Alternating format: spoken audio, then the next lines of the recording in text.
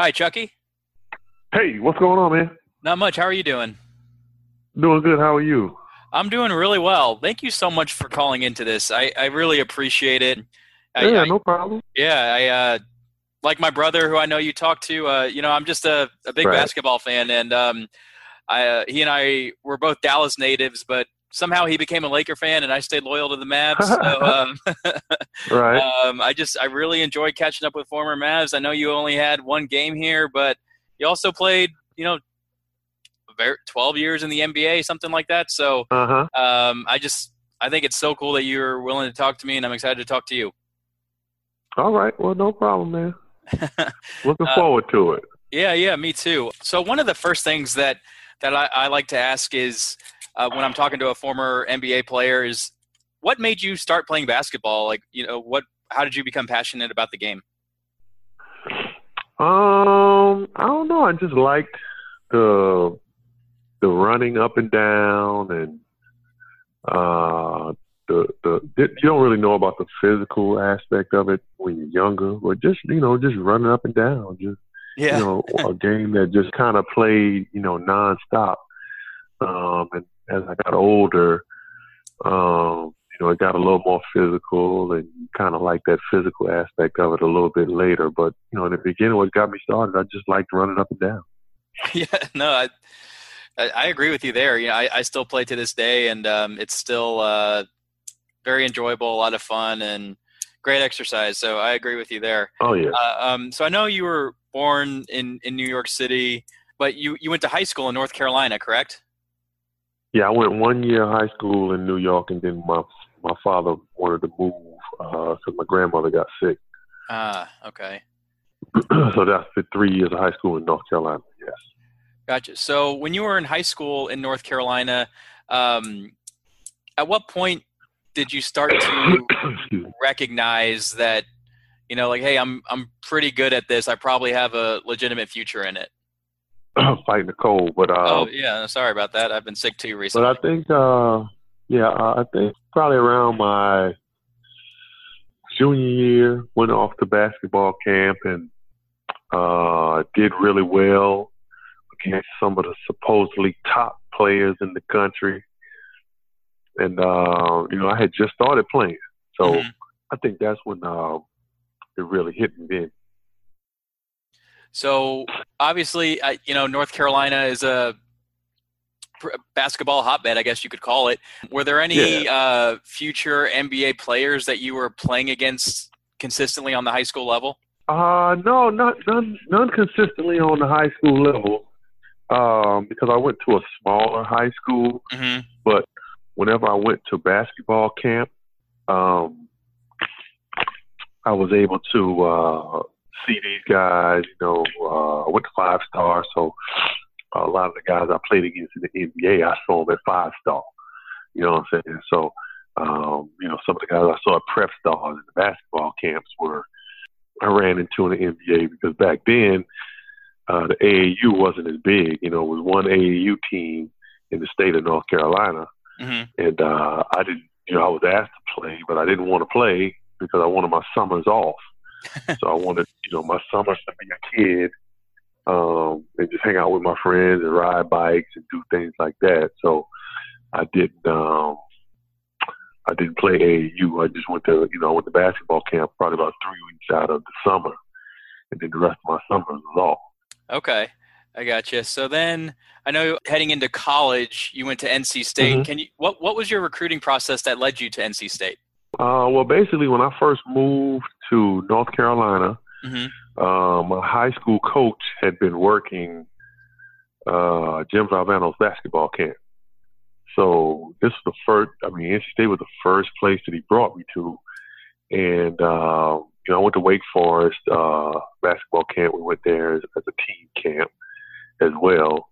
But NC State was the first place he brought me, and NC State was probably the most comfortable place for me because I had just moved down here from New York, and Valvano was from Queens, and they had a couple guys. Lorenzo Charles was from Brooklyn.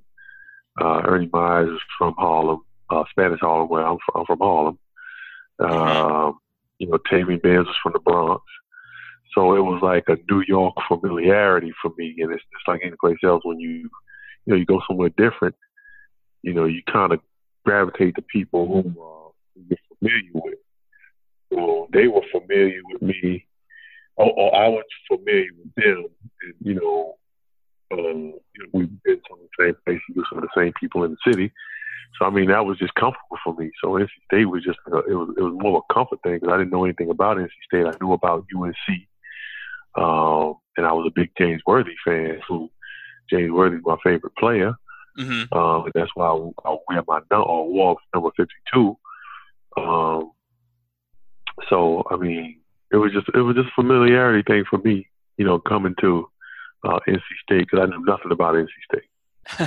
Yeah, no, that's cool, and I could see how the sense of familiarity, would definitely help in that transition at that point of your career.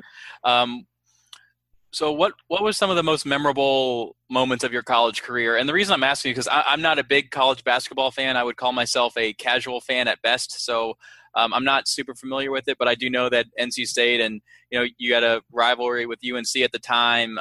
What was some memorable games or instances that stand out to you? At NC State, I think, of course, winning the ACC championship was a big moment. I think probably my biggest game probably when we played UNC and my senior year, I think it was. Senior year, and I had like 29 and 16. So those were probably the biggest moments other than, and we made the NCAA tournament, for 4 years. So, those are big moments for me. Very cool. And so do you still keep up with NC State basketball today? I do. I watch almost every game. I go over, sometimes know the coaches. So I go over and, every coach that comes through there, I'm just around there. So I always introduce myself. But, I pretty much watch almost every game. And I'm just around. I get to meet some of the kids. Most of them have seen me around. But they used to do, Godfrey was real good about it, but he used to bring back, used to do like a former player thing, and Keats did it this year, but Godfrey was real good about having former guys come back to meet the younger guys. It was fun to meet like guys that played, back in the 50s when, you weren't even born. So it's fun to meet those guys because they got funny stories to tell, because basketball was different, back then. So, I still stay pretty close. Yeah, that's very cool. And part of the reason I was asking is, this is mainly a Maverick-centered podcast, and obviously the Mavs rookie right now is Dennis Smith Jr., who was with NC State last year. And I wanted to get your thoughts on him as a player in college. And have you kept up watching him at all this year in the NBA? Oh, of course. I met Dennis a few times, of course, with the former player thing, and Dennis has seen me around the gym and going to practice and stuff. But I think Dennis has done an exceptional job, because as a rookie, you're coming in to be the leader. It's not like you're a rookie and you're coming in as a forward or a center. You're a point guard, you got to lead. So I think he's done a phenomenal job, and I think with the addition of some good veterans around him to help him, and show him about, because he really doesn't know what the league is about yet. You know what I'm saying? He don't know that yet. Right. So then you can bring some veteran guys in that have been around and just that can show him, what the league is about, and with his ability, he'll take it to another level. So, but he just needs guys, some veteran guys around to help. And just tutor him, you know what I'm saying? They ain't gotta, just let him go out and play and make his mistakes, but then, let them know why something, why you did this. This is why you shouldn't do this. This is why you should do this. You know what I'm saying? Let him learn. He's going to have to learn on his own. That's the best way to learn. But just have somebody there to help you, and show you why something didn't happen like you thought it would. Yeah, no, I agree, and I think everybody in Dallas is excited about him. I mean, he's had some really great games, and obviously some rookie struggles, and the Mavs aren't a great team this year, but we all think the future is bright, so it's kind of cool to hear your thoughts on it as a NC State alum. And one thing I heard you mention on my brother's podcast that I wanted to ask you about is you said when you were in college, you went to either Michael Jordan's house or apartment to watch like a Celtics-Lakers finals with him. How did that come about? Yeah, when I was in college, Michael is from Wilmington.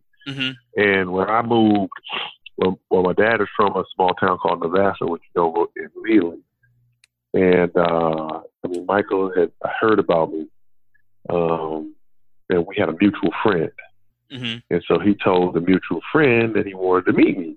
So, of course, when he told me, I was like, well, yeah, let's go, let's go over there. Let's go watch the game. That's very cool. So, yeah, I went, he had a townhouse in Carborough, where we went over. He had a couple friends over, just probably about 2-3 guys, and came over and, introduced myself to him. And, I've known Michael ever since, his brother Larry. And I played in the summer leagues down in Wilmington together. So I actually hung out with Larry a little more than Michael, but yeah, that's how that came about. He just he wanted to meet me. I guess I'd be making a little noise. You want to know who is this? So that was a good thing. Yeah, that's really cool and very neat. So in 1989, you wrap up your career at NC State, and you're starting to get ready for the NBA, and you're drafted in the second round by Cleveland. What was your draft experience like? You had a fairly successful college career. Were you expecting to go in the first round, or were you maybe had expectations of being a second-round pick at that time? No, I had expected to go a little earlier than what I did. All the Sports Illustrated and all that had me projected like as a top 15 pick. But I didn't have an agent at the time, and it was a little different. So I went to some things that I probably shouldn't have gone to and didn't play well. And that dropped my draft stock. But everything worked out at the end anyway. So, but that's my draft experience was fun. When all of the camps and all that was over, the only team that had contacted me was Cleveland. Okay. So I knew it was going to be, either first or second round to Cleveland. So when I didn't go they took John Morton in the first round. And then when it was coming around time for the second round, 43rd pick, I got the phone call, a couple of picks before that from Wayne Embry saying that, if you're there, we're going to pick you at 43. So I knew it was coming. It was a great experience, and, I was just looking forward to it, and absolutely. Yeah. Yeah. When it happened, and Cleveland was a good team at that time, excited. Too. Yeah. Cleveland was a very good team. Mark Price, Brad Daugherty, Hot Rod Williams, Larry Nance. So yeah, it was a very good Cleveland team. So I went to a good team and didn't really know, how much I was going to play, but I just wanted to come and work hard. Yeah, absolutely. So yeah. Very cool. So I know you spent a couple years there, and then you moved on to the Lakers before spending the entire 92-93 season with New Jersey. And one thing, or a couple things I wanted to ask you about New Jersey is I recently watched the Kenny Anderson documentary on Amazon. And I know he was a teammate of yours then. Have you watched that documentary?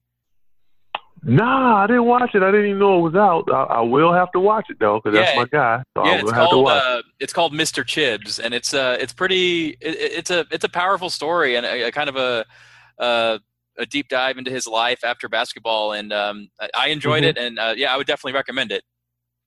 Okay, yeah, I'll check it out. Cool. And then also that year you got to play with Drazen Petrovic. Yes. What do you remember most about him? Obviously I know that name and I've seen some incredible highlights, but he played in the NBA before I became a big fan of the NBA. I kind of fell in love with the game in maybe 1995 or so. So what do you remember most about your time with Drazen as a teammate? Just about his work ethic. I just remember one time he had sprained his knee, and they told him he was going to be out. I think they gave him like 3 months or something like that, man. And Drazen wasn't having it. He wasn't trying to hear that. So he, he was doing all this extra work, and he ended up, being out like 3 weeks, man. It was just amazing. But just his work ethic was something that, it just kind of rubbed off on everybody else. And he was just, just such a pleasant guy. Didn't really do a whole lot of talking. He would laugh with you. You told a joke. If it was funny, he laughed. Mm-hmm. If it wasn't funny, he didn't laugh. So, he was a funny guy. I still remember, that the way that whole thing just went down. I just remember Rick Mahorn and I were at his basketball camp at the time when it happened. Mm-hmm. Me, Rick Mahorn, and James Edwards were together, and I remember Rick Mahorn getting a page from his wife and pulling over at the phone booth and hearing the news about Drazen. But I just remember he was just a hard worker, good guy. Just did everything he was supposed to do. I once heard Reggie Miller saying he thought Drazen Petrovic was the best shooter he ever played against. Would you agree with that sentiment? Yeah. I mean, I can't think of 3 guys better. Yeah. I can't think of 2 guys better. Mm-hmm. That's really cool. I know you also played with Peja, so I wanted to ask you if you between him and Peja, who you thought was better. But I've seen some. Obviously, I watched a lot of Peja in his time with Sacramento and in Dallas too. Right. But I just kind of wanted to get your thoughts on that. And I've seen some incredible highlights of Drazen. Yeah, Peja's a good shooter. But I think Drazen was more consistent. Mm-hmm. Drazen would have less nights of, say 7 for 20 nights or whatever it is. You're not going to get that many 7 for 20. You're going to get consistently, if Drazen get 20 shots, you're going to make 13 of them, mm-hmm. Consistently. Yeah. You know what I'm saying? So I think Drazen is the more consistent shooter and probably had the better range. Peja's shot probably looked prettier. Mm-hmm. But Drazen was definitely the more consistent of the two. Shoot. Peja's just bigger too. Peja's about 6'8". Mm-hmm. Drazen about 6'5".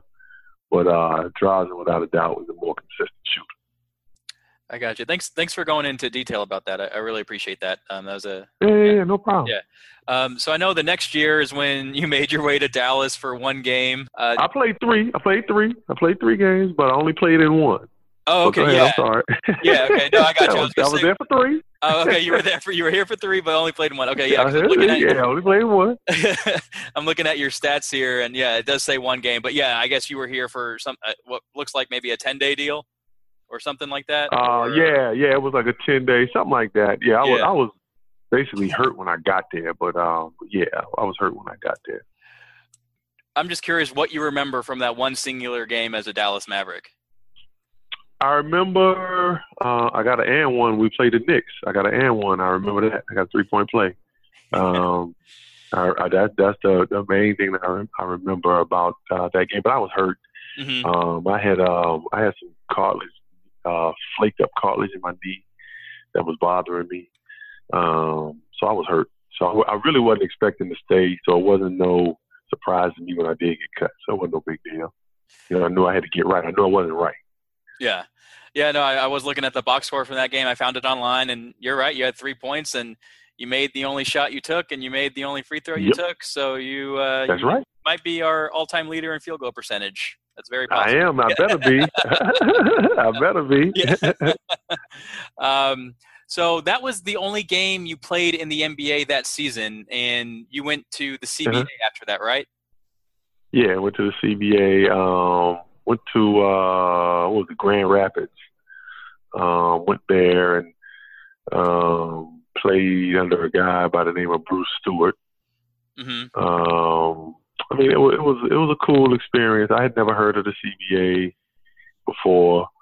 Cool experience. I knew I had to be there, until I got my game right.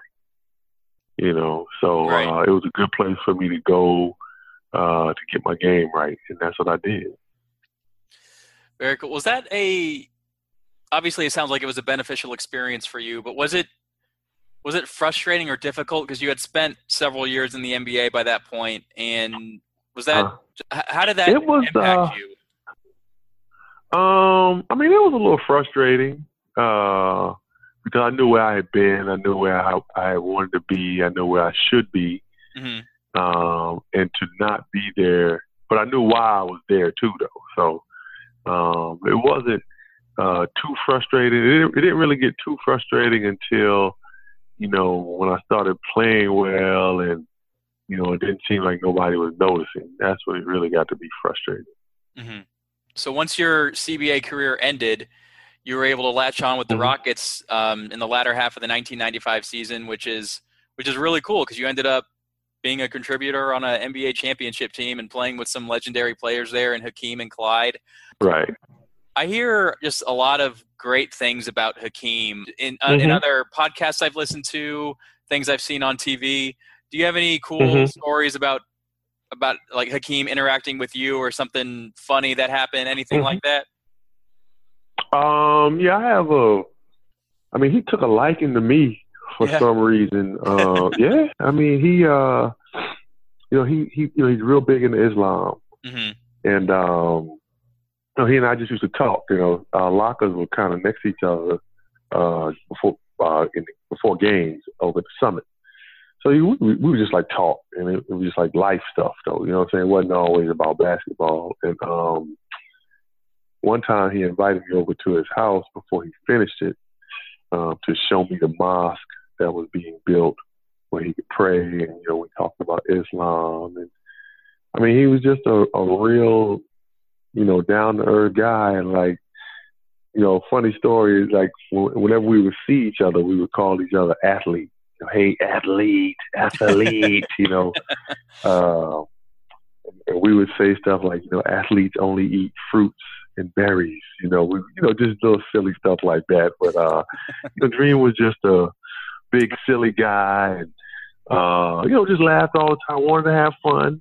But when it was time to get down to business, it was time to get down to business. And like one thing that sticks out in my mind, we were in Phoenix, Game 7, and we were down 10 at the half. And I remember Dream saying, all right, we got them right where we want them. And I'm looking around like, we down 10, but hey, if you say so, that's what it is. But, just the confidence level and, his confidence, because he was so confident, it just made everybody else so confident. Very cool. And, yeah, you got to obviously win the championship that year in a 4-game sweep of Orlando. Where do you keep your championship ring? At my mom's house. Oh, that's really cool. Mm-hmm. And is she in North Carolina? Yes, probably about 2 hours from me, 2.5 hours from me. Okay, awesome. That's really cool. I bet she really appreciates that you gave that to her. Oh yeah. Oh yeah. I'm not a big jury guy, so she can have it.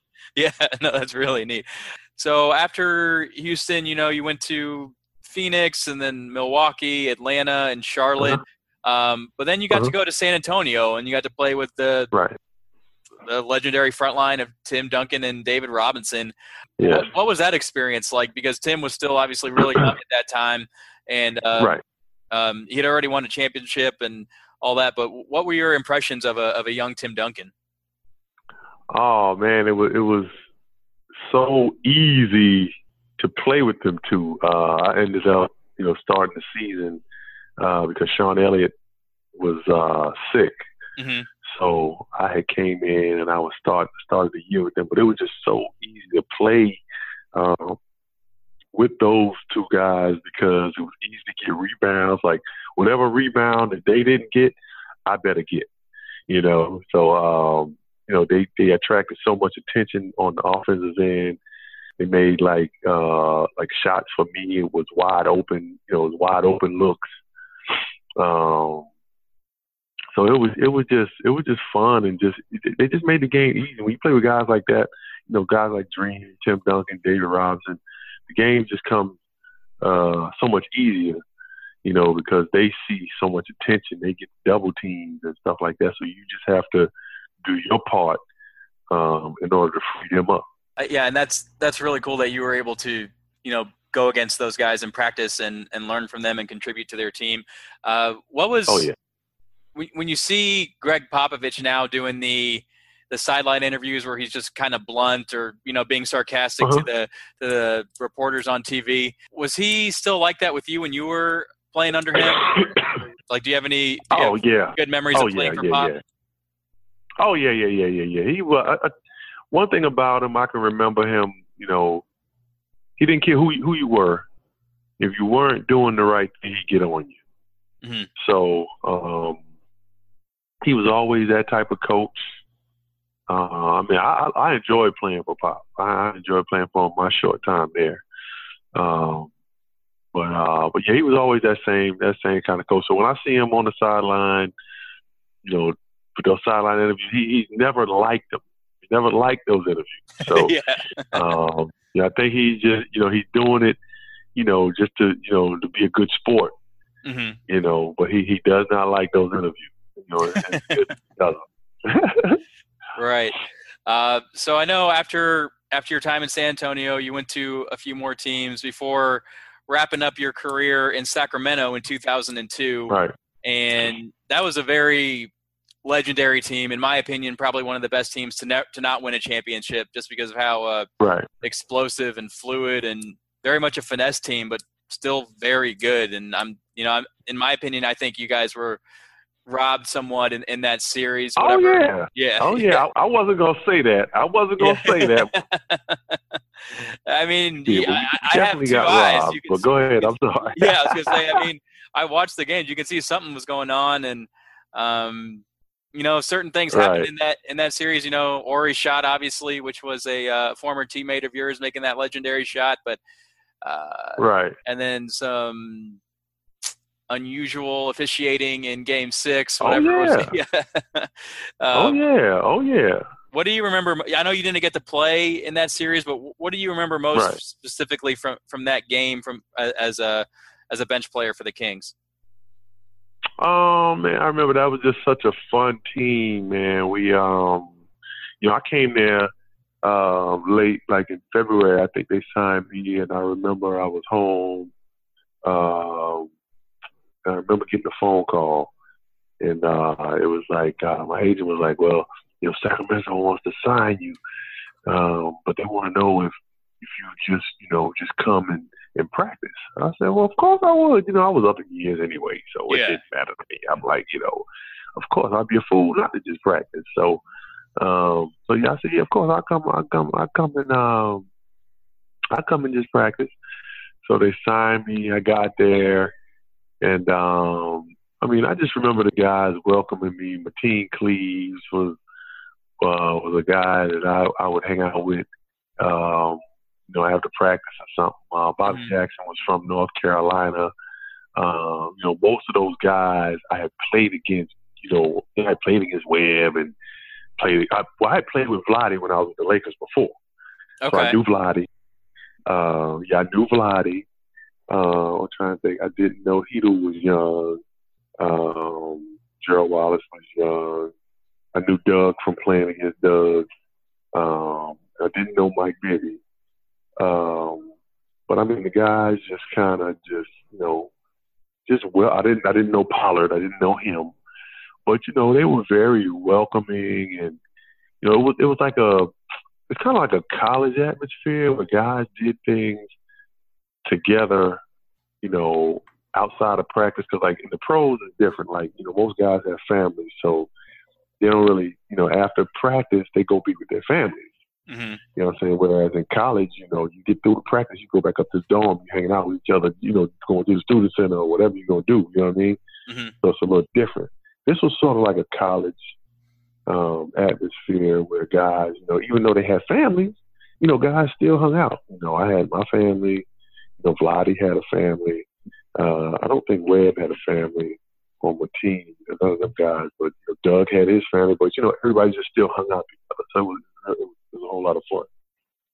Very cool. Yeah, that was a fun team to watch. You guys knocked my Mavs out of the playoffs in 5 games, and that was a bit of a rough series. But I was rooting for you guys against the Lakers, mainly because of my brother being such a big Laker fan, but also because you guys were very fun to watch, and kind of just probably set things in motion for how the NBA has played some today, in my opinion. Right. Yeah, so that was really cool to watch, and I just thought it was cool that you got to be there for that. Right. Yeah, it was fun. I had a good time, man. Like you said, man, we got robbed. Yeah. But I mean, don't tell Laker fans that. Yeah. they don't tell them that. Right. Don't tell them that, but it's true. We got robbed. So those were the end of your playing days. What have you been doing in a post-playing career in the last 16 years? Well, the last 16 years, I have been a scout. Well, okay, right after Sacramento, I came back. I finished school. And I worked in I had a few hours to go before I got my degree in sociology. I went back and got that. Oh, very cool. I did some mentoring with the NBA Developmental League. It was called the D League before they called it the G League now. But I did some mentoring in the Developmental League. Then I did 8 years of coaching in the Developmental League. And then after I did that, I did about 7 years of scouting, but the entire time that I've been doing that, I do a little radio, TV stuff, and I still do that right now. So that's been basically, that's been my time since I left, or retired since 2002. That's what I've been doing. Very cool.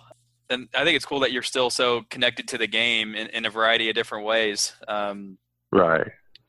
One question I had for you is, you're tied with a few other guys for the most NBA teams you've played on with 12.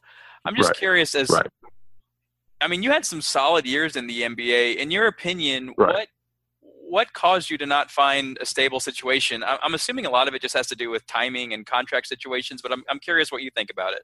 Well, I was the first one to get the record. Okay. Let me go ahead and clarify that. Yeah. I was the first one to get there.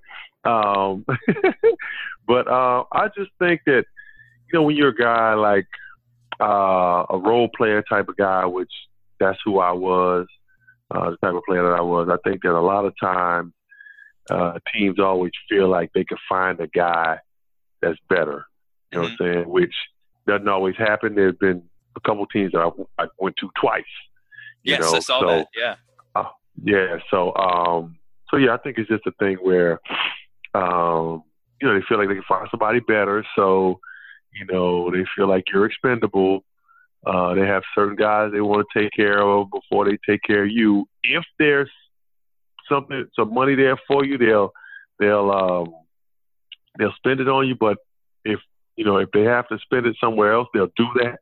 Mm-hmm. You know what I'm saying? So I just think it was a thing like that. I'm just glad that I've, never been labeled as a bad locker room guy. I always been, known as a good teammate, a guy that you can depend on. So it was my movement had nothing to do with anything like that. Some guys that may be the case, that wasn't me. Right. Yeah. No. And that's I definitely don't get that impression. I think I saw something maybe on TNT a couple of years ago as I was doing some research for this interview or a clip from a couple of years ago where I think Kenny Smith said you were one of his all-time favorite teammates. So I thought that was yeah, and I still talk to Kenny. Mario Ellie said the same thing about me. So, and it's funny because when you play with these guys, they don't tell you nothing. You know what I'm saying? They don't say that to you, when you're there. You hear this dial, you know what I'm saying? It's like, man, that's cool, But, you just wanted to be a good teammate, just wanted to treat people like you wanted to be treated. So, I mean, Sam Cassell, I still talk to him all the time. You know, I mean, it's just fun to, you know, when you see guys and you relive the experience that you had together. I mean, it's just awesome. Yeah, definitely. And I mean, it's kind of cool that your career went the way it did, only because you got to meet so many players and, you know, interact with them. Right. And I'm sure you built a lot of great relationships. So in that regard, you're probably extremely lucky. So I think that's really cool. Oh yeah. I always tell people, you know, I'm not rich with money by any means, but I'm rich with as far as like knowing people and, you know, knowing teammates and, you know, just able to stay in contact with guys. I mean, even like Steve Kerr is a former teammate of mine, and when I see him, we laugh and, you know, joke and, you know, because we never would have imagined him being a coach right now. Yeah. So we kind of laugh about that. You know what I'm saying? So yeah, no, that's really. So it's just, you know, because Steve and I used to laugh all the time and hang out together. I used to go over to his house and eat before I got married and had my own family. I was single in Cleveland, and we lived in the same neighborhood. So his wife Margot would invite me over to eat at times with them. Very cool. I think I just have two more questions for you, and I really appreciate it. One of them is, so this is something that I like to do with former Mavericks, but what I like to do is I like to ask them if they can name all of their Maverick teammates from the year that they played in Dallas. But you have an unusual situation, and so I thought maybe I should ask you something different because you were in and out, and that might be really hard, especially since it was close to 25 years ago. But I wanted to see if you can name all 12 teams you played for in the order you played for them instead. Oh, yeah. Okay, so I drafted by Cleveland. There's the Lakers, New Jersey. Then there's Dallas. Yep. Well, before Dallas, though, before New Jersey, I had went over to Europe. I went over to Italy and played. I came back and played in Jersey.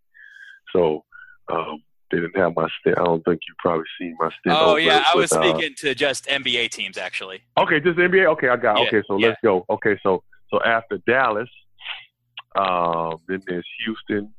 We're not counting the CBA, right? No CBA. NBA only. Okay, no CBA. Okay, NBA. Okay, so then there's Houston. Then there's Phoenix. At the Phoenix, there was Milwaukee. Yep. After Milwaukee, there was Atlanta. Then there was Charlotte. Then after Charlotte, man. Okay, after Charlotte, Atlanta. Charlotte. After Charlotte, it was San Antonio. Yep. After San Antonio, then it might have been back to Cleveland. Back to Charlotte. Golden State.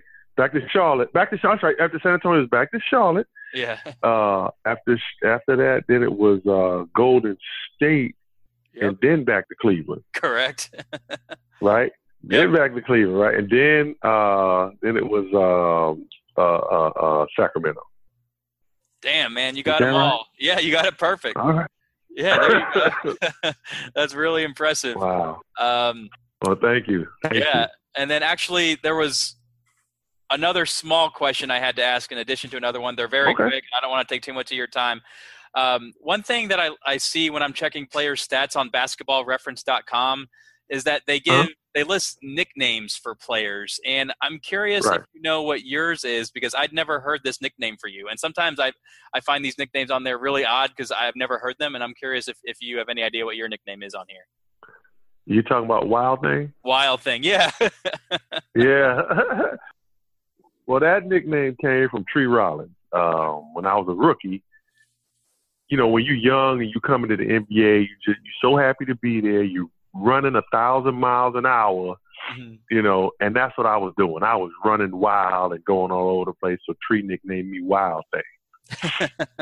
And that's how I got that name. So, yeah, so Tree would love that name is stuck. Yeah, that's really yeah, cool. that's Tree Rollins. Tree Rollins gave me the nickname Wild Thing. You know, I've had a few. Larry Nance calls me Harold Washington. So I mean, my teammates, they, you know, I mean, that's just shows that they like you when they want to give you a nickname. So Yeah. but the Wild Thing came from Tree Rollins. Okay. And then this last question is not basketball related at all. Okay. All right. You were born on February 29th, which is Leap Day. Yep. When do you celebrate your birthday? Do you celebrate it every year at the end of February or March 1st? I do it when I was in college. I would do it both days because it was college and I was young. So the 28th and the 1st. Okay, you know what I'm saying? So good. I wanted to party both days. Yeah. But once I got older, February 28th. I just do it February 28th. I got you. All right. So your 13th birthday is coming up in a couple of years, then, right? Yep, in a couple of years, my 13th birthday, exactly. Well, that's really cool. I had a little conversation with my wife. She's not an NBA fan, but we were debating about when you celebrate your birthday, and she won our conversation. So I'll have to tell her that. Oh, she did? Okay. Yeah, I was thinking in my head. I think either way makes sense, but I can see why last day of February. So. Well, that's really all I had tonight, Chucky. I really appreciate you taking the time to speak with me. Oh, actually, there's one last thing, and I promise this is the last thing. Okay, all right. So, one of my wife's best friends is a huge NC State fan, and her name is Kayla, and she's just like she knows who you are. She was excited I was talking to you, and so I thought maybe if you could give her a brief shout out, I know she would really appreciate it. Kayla, what's up, Kayla? How you doing? Look forward to maybe meeting you sometime. But thank you for being a NC State Wolfpack fan. Go Pack! Yeah, she'll love that. I know she'll be excited to hear it. Well, thank you so much, and I hope you get over your cold and feel better soon. And I'll shoot you a link once I have this online. Okay, sounds good, man. I appreciate it, man. Thanks for your time. Of course. All right. Have a great night, Chucky. All right, man. You too. Okay, bye. All right, bye-bye.